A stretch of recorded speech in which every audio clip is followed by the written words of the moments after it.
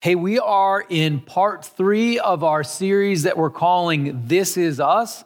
And this is a series about the body of Christ. What is the body of Christ? What is the church? You know, we're talking about the capital C church, the global church. What is this thing? So our series, basically, This Is Us, is a theology of the body of Christ. And we've covered a few things so far. The first week, it was one body with many parts. So there's one body and lots of different parts of the body. We see that scripturally, one body, many parts. So Good Hope Church is not the one body. It is a part of the one body. Other churches in the Cloquet area are part of the spiritual body of Christ in the area, and that's part of the global body of Christ. So Good Hope Church, us as individuals, we are parts of the one body. One body, many parts. Then last week, we talked about the purpose of the body of Christ. What are we here for? What is the church here for? And we looked at basically 4 things. World evangelism. The church is here to bring the good news of the gospel of Jesus Christ to the world. We are here to worship God, to bring people together, to worship the King of Kings, to worship Almighty God, Father, Son, Holy Spirit. We are here. The third reason is to teach and build people up. This is discipleship, helping people learn and grow and become more effective followers of Jesus. And then the fourth purpose, to show the love of God to the world. You know, there's ministries of love and compassion. There's ways that we can show this hurting world that doesn't know Jesus the love of God through these acts of kindness. And so these are, 4 purposes of the church, the body of Christ. And we also talked about, and I kind of laid this on pretty strong, so I just wanted to deal with that today. We talked about that this purpose is not a pretend purpose. It isn't like a participation ribbon. We actually make a real difference. You and I, when we serve the Lord, make a real difference. And that is described here in 1 Corinthians 15:58. Says, "Therefore, my dear brothers and sisters, stand firm. Let nothing move you.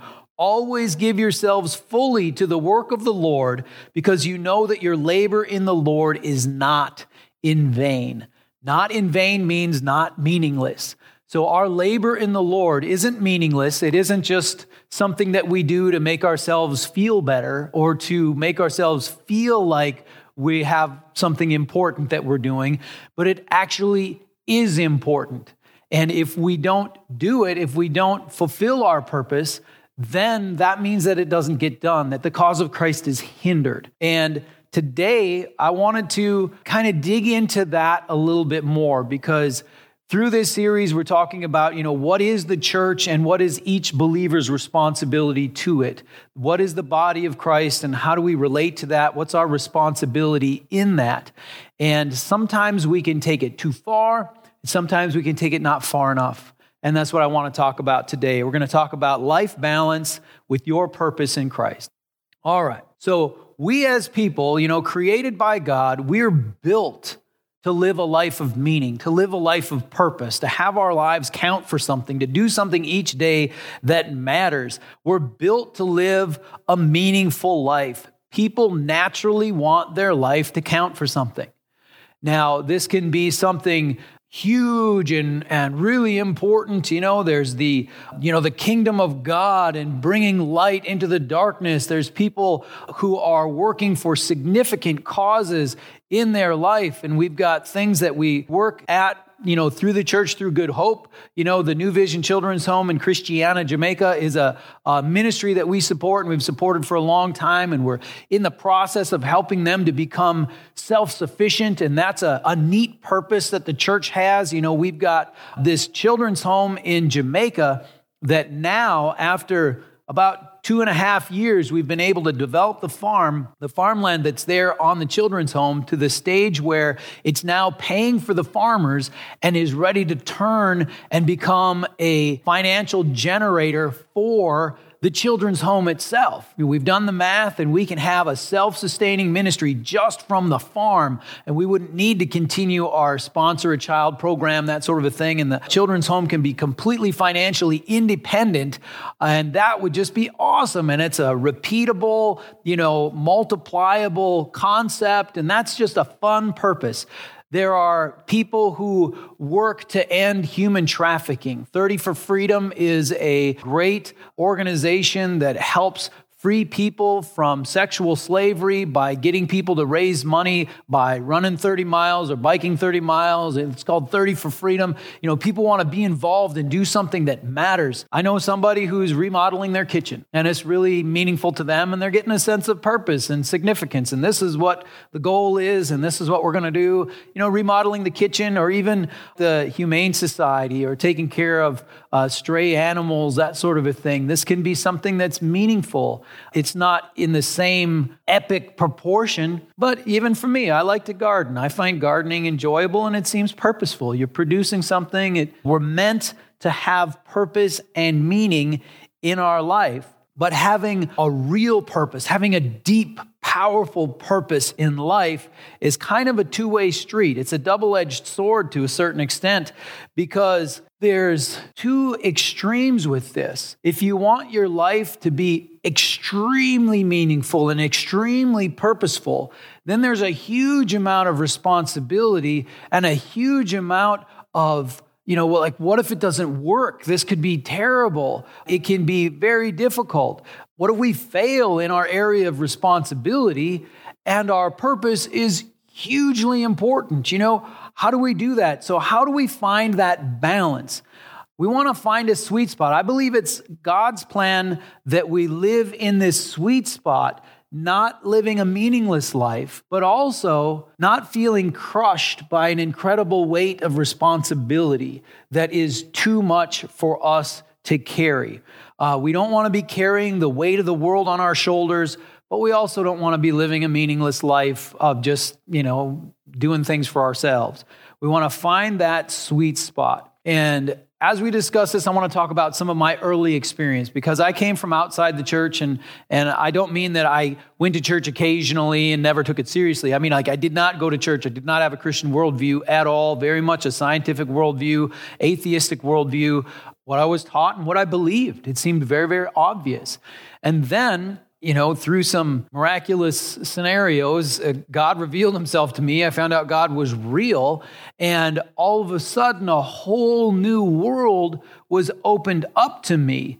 And it was heavy, because one day everything's fine. I'm just enjoying my life and trying to do the best I can and all that sort of a deal. And the next day, as far as I know, everybody in my life is going to hell. And I need to do something about that. I need to help somehow, and I don't know what to do.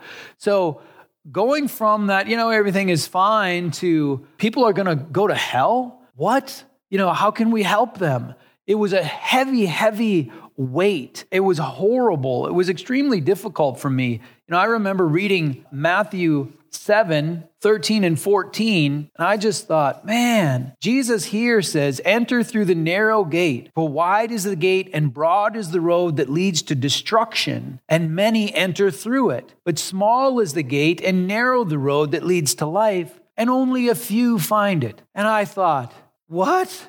Most people are on the road to destruction and only a few find life? This is terrible. What are we going to do? I didn't want bad things to happen to people. I don't want people to go to hell. I don't want people to be destroyed. I want people to have life. I want people to be happy. I want this to go well for people. So now what? There's all kinds of wonderful, awesome people that don't know Christ, who aren't living in the salvation of God. And so now what? And it was heavy. In fact, it was terrible. I remember getting to Romans 9. It took me a while to read through the New Testament, but I remember when I got to Romans chapter 9, and I saw the heart of Paul for his people, and it just moved me in a deep way. Let me read Romans 9, 1 through 3. The Apostle Paul is speaking here, and this is a moment of candor. He's opening his heart, and he says, I speak the truth in Christ.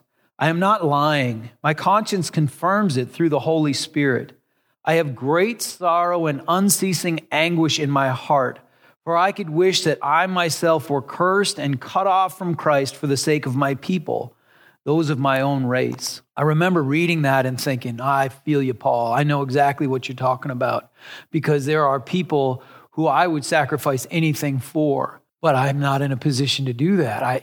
That's not our role. That's not something we can do. We can't do that. Paul would have been willing to give himself up, meaning be cursed and separated from Christ for his people.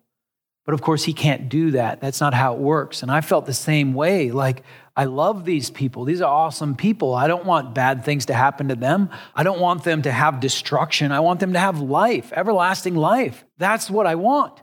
And I didn't know what to do. And so it was this horrible weight of feeling like all these people are going to hell and it's my responsibility. I need to do something.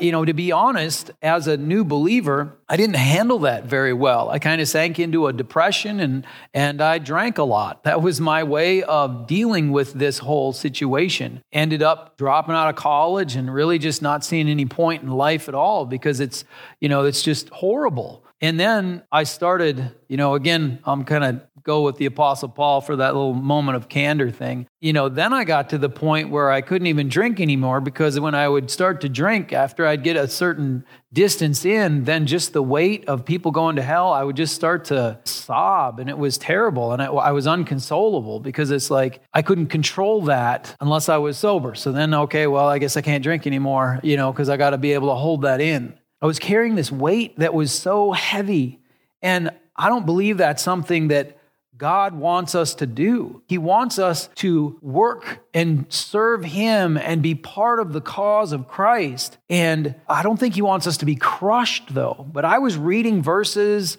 like Luke 9, 23 and 24, and it sort of brought this into a stronger place. So what it says there, Luke 9, 23 and 24, then He said to them all, this is Jesus, whoever wants to be my disciple must deny themselves and take up their cross daily and follow me. For whoever wants to save their life will lose it, but whoever loses their life for me will save it. And so I'm reading verses like this, and I'm looking at other verses like, the parable of the talents and the parable of the minas. You got to be productive. The vine and the branches, if you don't bear fruit, you get cut off. The sheep and the goats. The sheep are the ones who help people, and the goats didn't do anything. And I'm thinking, there's so much to do. And it got to be a crushing weight. And I didn't see a whole lot of the church really caring. Back then it was like, the world is going to hell and you're just going to sing songs and have potlucks? Like, what is wrong with you? We need to go help some people. It's like the building's on fire and we're not helping anybody get out. We're across the street singing songs and having a potluck. Let's go into the building and rescue some people, And I felt this incredible weight, this incredible burden. But then I started to notice another theme in the Bible besides take up your cross daily and follow me, give up your life, multiply, bear fruit. I started to see another theme. Let me go to Matthew 11, 28 through 30. This is Jesus speaking, and He says this, "Come to me, all you who are weary and burdened, and I will give you rest. Take my yoke upon you and learn from me, for I am gentle and humble in heart, and you will find rest for your souls. For my yoke is easy and my burden is light." I remember those verses and thinking, what? Didn't make sense to me. But John 10:10, Jesus is talking about the good shepherd and the thief. And He is the good shepherd, and the devil's the thief. The sinful, broken world is a thief. He says, the thief comes only to steal and kill and destroy. I have come that they may have life and have it to the full. So we're looking at easy and light rest. We're looking at life to the full, abundant life. Then John 15:11, Jesus is talking to His disciples, and He says, I have told you this so that my joy may be in you and that your joy may be complete. Complete joy. So these are just three examples, but you see this all over in the scriptures. You see the good news of the gospel of Jesus Christ. You see things like, my yoke is easy and my burden is light. Come and find rest for your souls. Come have life to the full, abundant life. Come and have joy, complete joy. And I was feeling a lot more like Paul in Romans 9 with the unceasing anguish, and that sort of a thing. And I'm like, what's going on here? How do I understand this? How do I do this? It's a huge theme, the good news of salvation, but I really wasn't feeling it. But again, if it's true, I need to believe that. If Jesus came to give us life to the full, if it really is an easy and light burden, if we really are here to have joy and have joy that's complete, then I need to grab hold of that as well. So there's a place that's meaningful in living for Christ. It's not a meaningless life. It's meaningful, but it's also not that heavy weight that is a crushing responsibility. We're not meant to live in that.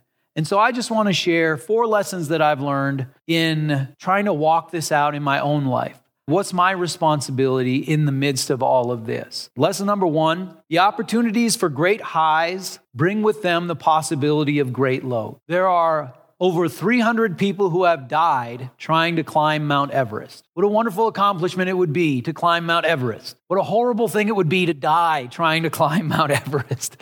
But if it wasn't an incredible challenge with incredible risks, it wouldn't be an incredible accomplishment. Every year, there's a team that loses the Super Bowl. You ever look at the players on the team that loses the Super Bowl? They are crushed. They're inconsolable. They've came all this way. They've sacrificed and worked their whole life to get to this place. They're in the game and they lose the game. Big opportunities bring with them the possibility of great lows. There's the opportunity to know God, to be accepted into God's family, to live for Him, to receive everlasting life, and to help other people know God, receive the same things, and be part of the kingdom of God for eternity. This is an incredible opportunity, a potential for an incredibly wonderful thing in this life. But if it doesn't work, there's the possibility of an incredible low. A loved one who rejects God. You're trying to serve the Lord and you mess it up. I've been preaching for 20 years now, and sometimes you just lay an egg and you think, oh no, I hope these people aren't negatively affected by that. I hope nothing bad comes of it. But there's also the possibility of really helping someone make a connection with God. And so you've got to take the good with the bad. You've got to take the opportunities for it not working if you're going to do something that's meaningful. If there's something meaningful, that means that the possibility is there that it might not work. I learned that the opportunities for great highs bring with them the possibility of great lows, and you just have to be okay with that. That's okay. Let's go to war. Let's fight against the darkness, knowing sometimes we're going to lose the battle. Well, that's okay. Jesus wins in the long run. We're going to keep fighting. It's going to be okay. We just keep going. That's lesson number 1. There isn't a way to remove all of the potential bad things if you want the good things. Lesson number 2, don't have a Messiah complex. You are not the Christ. The main mistake that I made as an early believer was thinking it was all my responsibility. And that is simply not the case. I can just do my part. You just do your part. There's one body with many parts. There's 2.3 billion people that consider themselves to be Christians. So if I do a 2 billionth of the work, I'm a little bit above average. You know what I mean? So guess what? If we have a Messiah complex, if we think it's all up to us, it's not. There's one body with many parts. We're little parts of the body. So I'm just some guy named Mike trying to do the best I can. And that's it. I don't have to carry the burden of the entire body of Christ. We all carry that burden together. So what does that mean? Well, for most people, what it means is if you are fully, totally committed and living for Christ, it means that you're going to live a regular life. You're going to have a regular job. You're going to try to do right by God and by other people. You're going to try to help people out. You're going to participate in church. You're going to tithe. You're going to let people know about Jesus from time to time. You're going to pray for people. You're going to live a life like that. It's not an incredibly heavy burden. It's going to include things like going on vacation, taking days off, sleeping peacefully at night, knowing that you're doing your part and that that's enough. And that's okay. You're not the Messiah. I notice a lot of new believers especially, they're like, oh, we're going to make a difference for Jesus in the world. And they come to church and they're like, I want to get involved. And we're like, all right, take the foundations class. And so they go to the online foundations class and they take the foundations class and they're like, all right, I'm ready to change the world. What do you want me to do? And we're like, well, you can hand out bulletins once a month for one of the services. How does that sound? And it's kind of anticlimactic. But the reality is that we're not the Christ. We have a role to fill. Fill that role. Do your part. There's going to be times when it's more heavy and a lot more to do, and there's going to be times when it's not so much.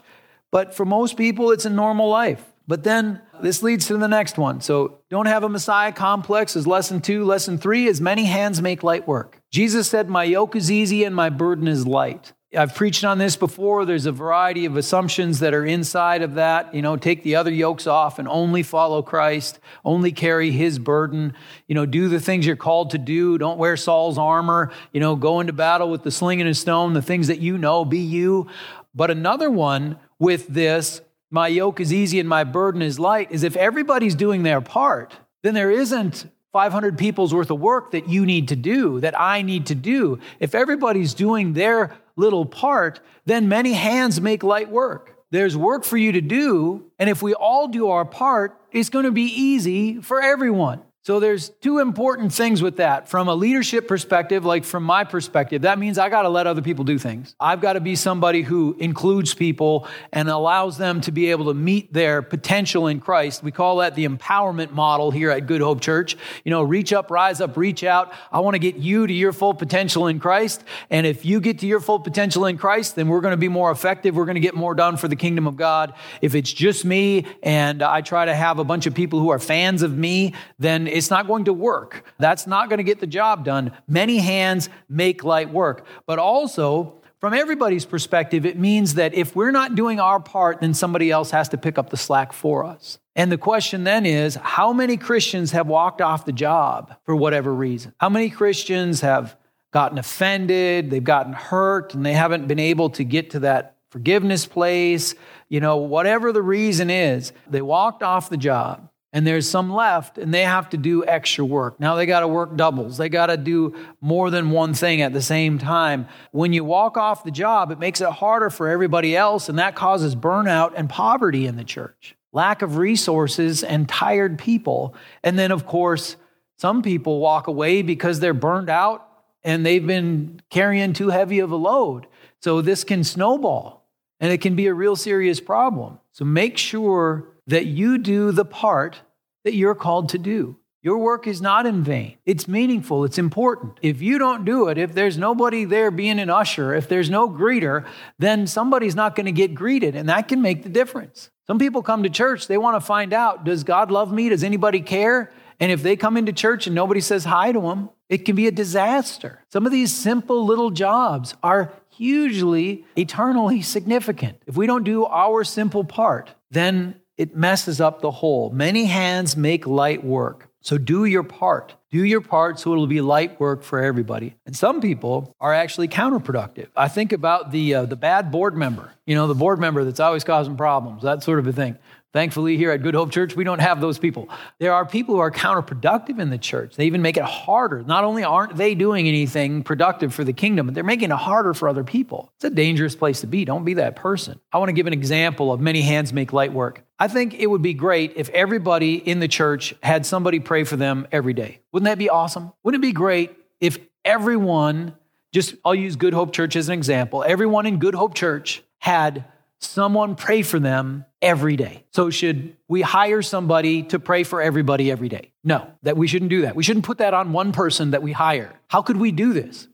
Well, let's say that we had people take 5 minutes to pray for 5 people each day. If everybody prayed for 5 people, then we could get everybody prayed for, and we'd have an overflow of abundance that we could pray for people outside the church. Many hands make light work. 5 minutes a day, everybody could be prayed for every day.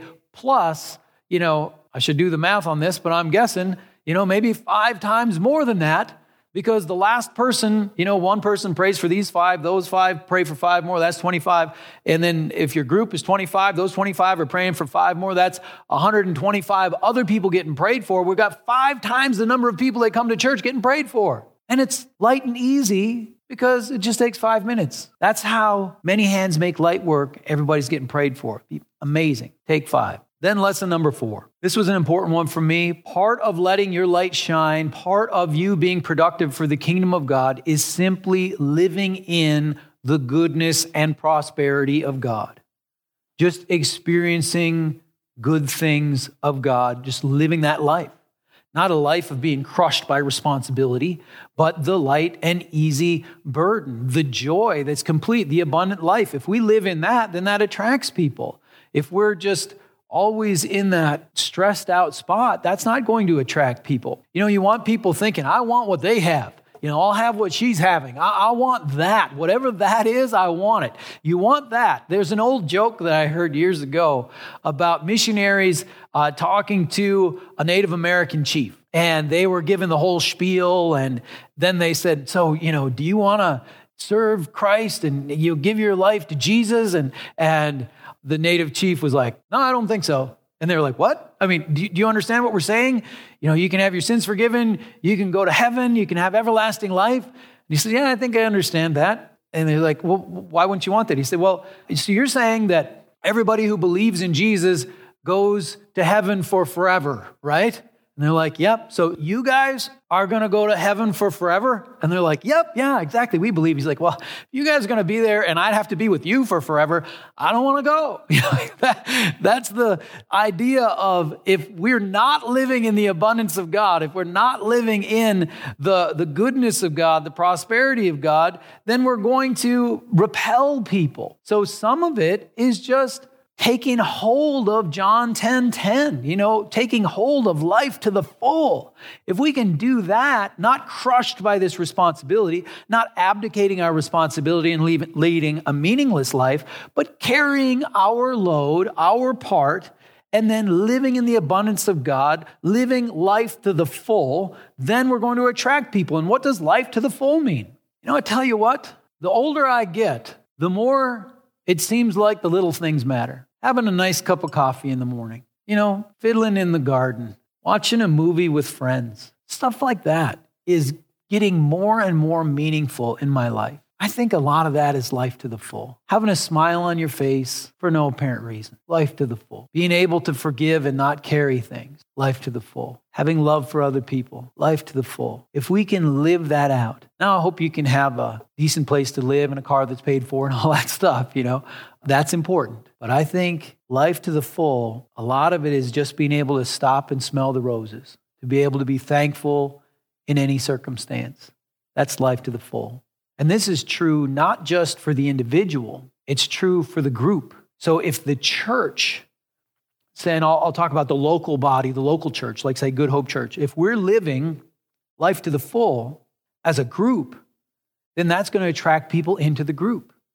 If it's a group where people love each other, where forgiveness is offered quickly, if you can have things wrong with you and you can still be accepted as you learn and grow and start to get free and grab hold of new things in Christ, if we can support each other, be there for each other, what a great thing that would be to be part of. It's the church paradox. Some people come to church and they think, I don't want to go to church. They want me to give more than I get from church. Well, yeah, we do. We want you to give more than what you receive. We want you to give more than you take. Jesus said it's more blessed to give than to receive. We want you to have that blessing. But here's the deal. Let's say you've got 100 people in a church or 1,000 people in a church. Size doesn't really matter. But everybody in that church gives more than they take. They give more to the relationships in the church than they take. They give more resources than what they use up. They give more love than what they require. Wouldn't it be awesome to be part of a group like that? That's the church paradox. If we all give more than we take, we all get something so special. It's not even close to what we can give. It's a beautiful, beautiful thing. So part of letting your light shine is simply living in the goodness and prosperity of God. That happens individually. It needs to happen corporately in a local church setting as well. So we're going to close. Again, I just want to reiterate, we want to find that sweet spot of purpose and meaning in life that's not a crushing heavy weight of responsibility, carrying the world on your shoulders. God's not calling you to do that. He's just calling you to do your part. And also not to slip into selfishness and self-centeredness and a meaningless, pointless life. Instead, We want to live a life of meaning, but that's also full of joy and abundance and the goodness of God. And I want to close with a verse that I had read a few times before I caught it. You ever have verses like that? You read them and you read, and yeah. This is one of those verses for me.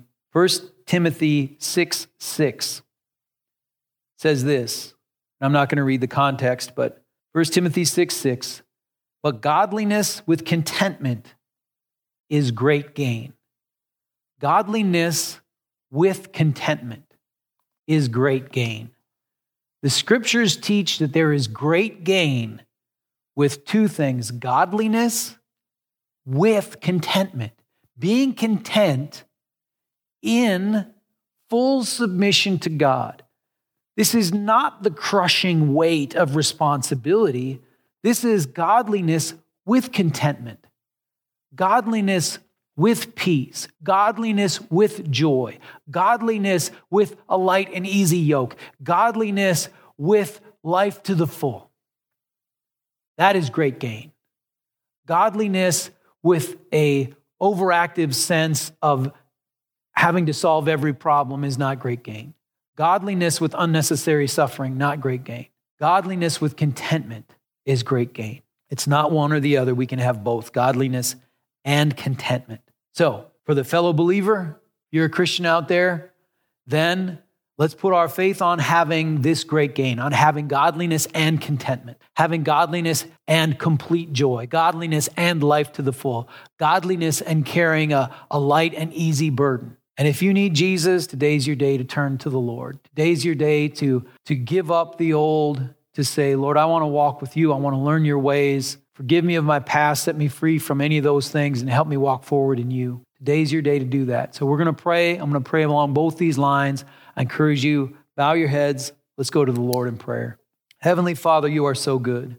Thank you, Lord, that you've made a way for us to live lives of meaning, but lives that aren't crushing, where the responsibility isn't too much for us to carry. Lord, you have put the one body together with all the many parts so that we just have to do our part. Lord, help us to see the part that we should play. Help us to do it enthusiastically, full of joy, and to live that experience of godliness with contentment, which is great gain. Lord, if we all do that, it will speak of the goodness of you to this world. And if you are here right now and you need to give your life to Christ, you're ready to do that. If that's your spot, I just want you to pray with me. Just say, Lord Jesus, please forgive me of my sins. I don't want to live in my own ways anymore. I want to learn your ways. So come into my life, guide me, be my Lord, be my Savior, and help me to learn your ways so I can live for you. And Lord, thank you for saving me, for bringing me into new life, for giving me meaning and purpose, and for bringing me into everlasting life. So Father, I thank you for each one. I pray your blessings on us all. Help us to walk in your ways and to know godliness with contentment. In Jesus' name, amen.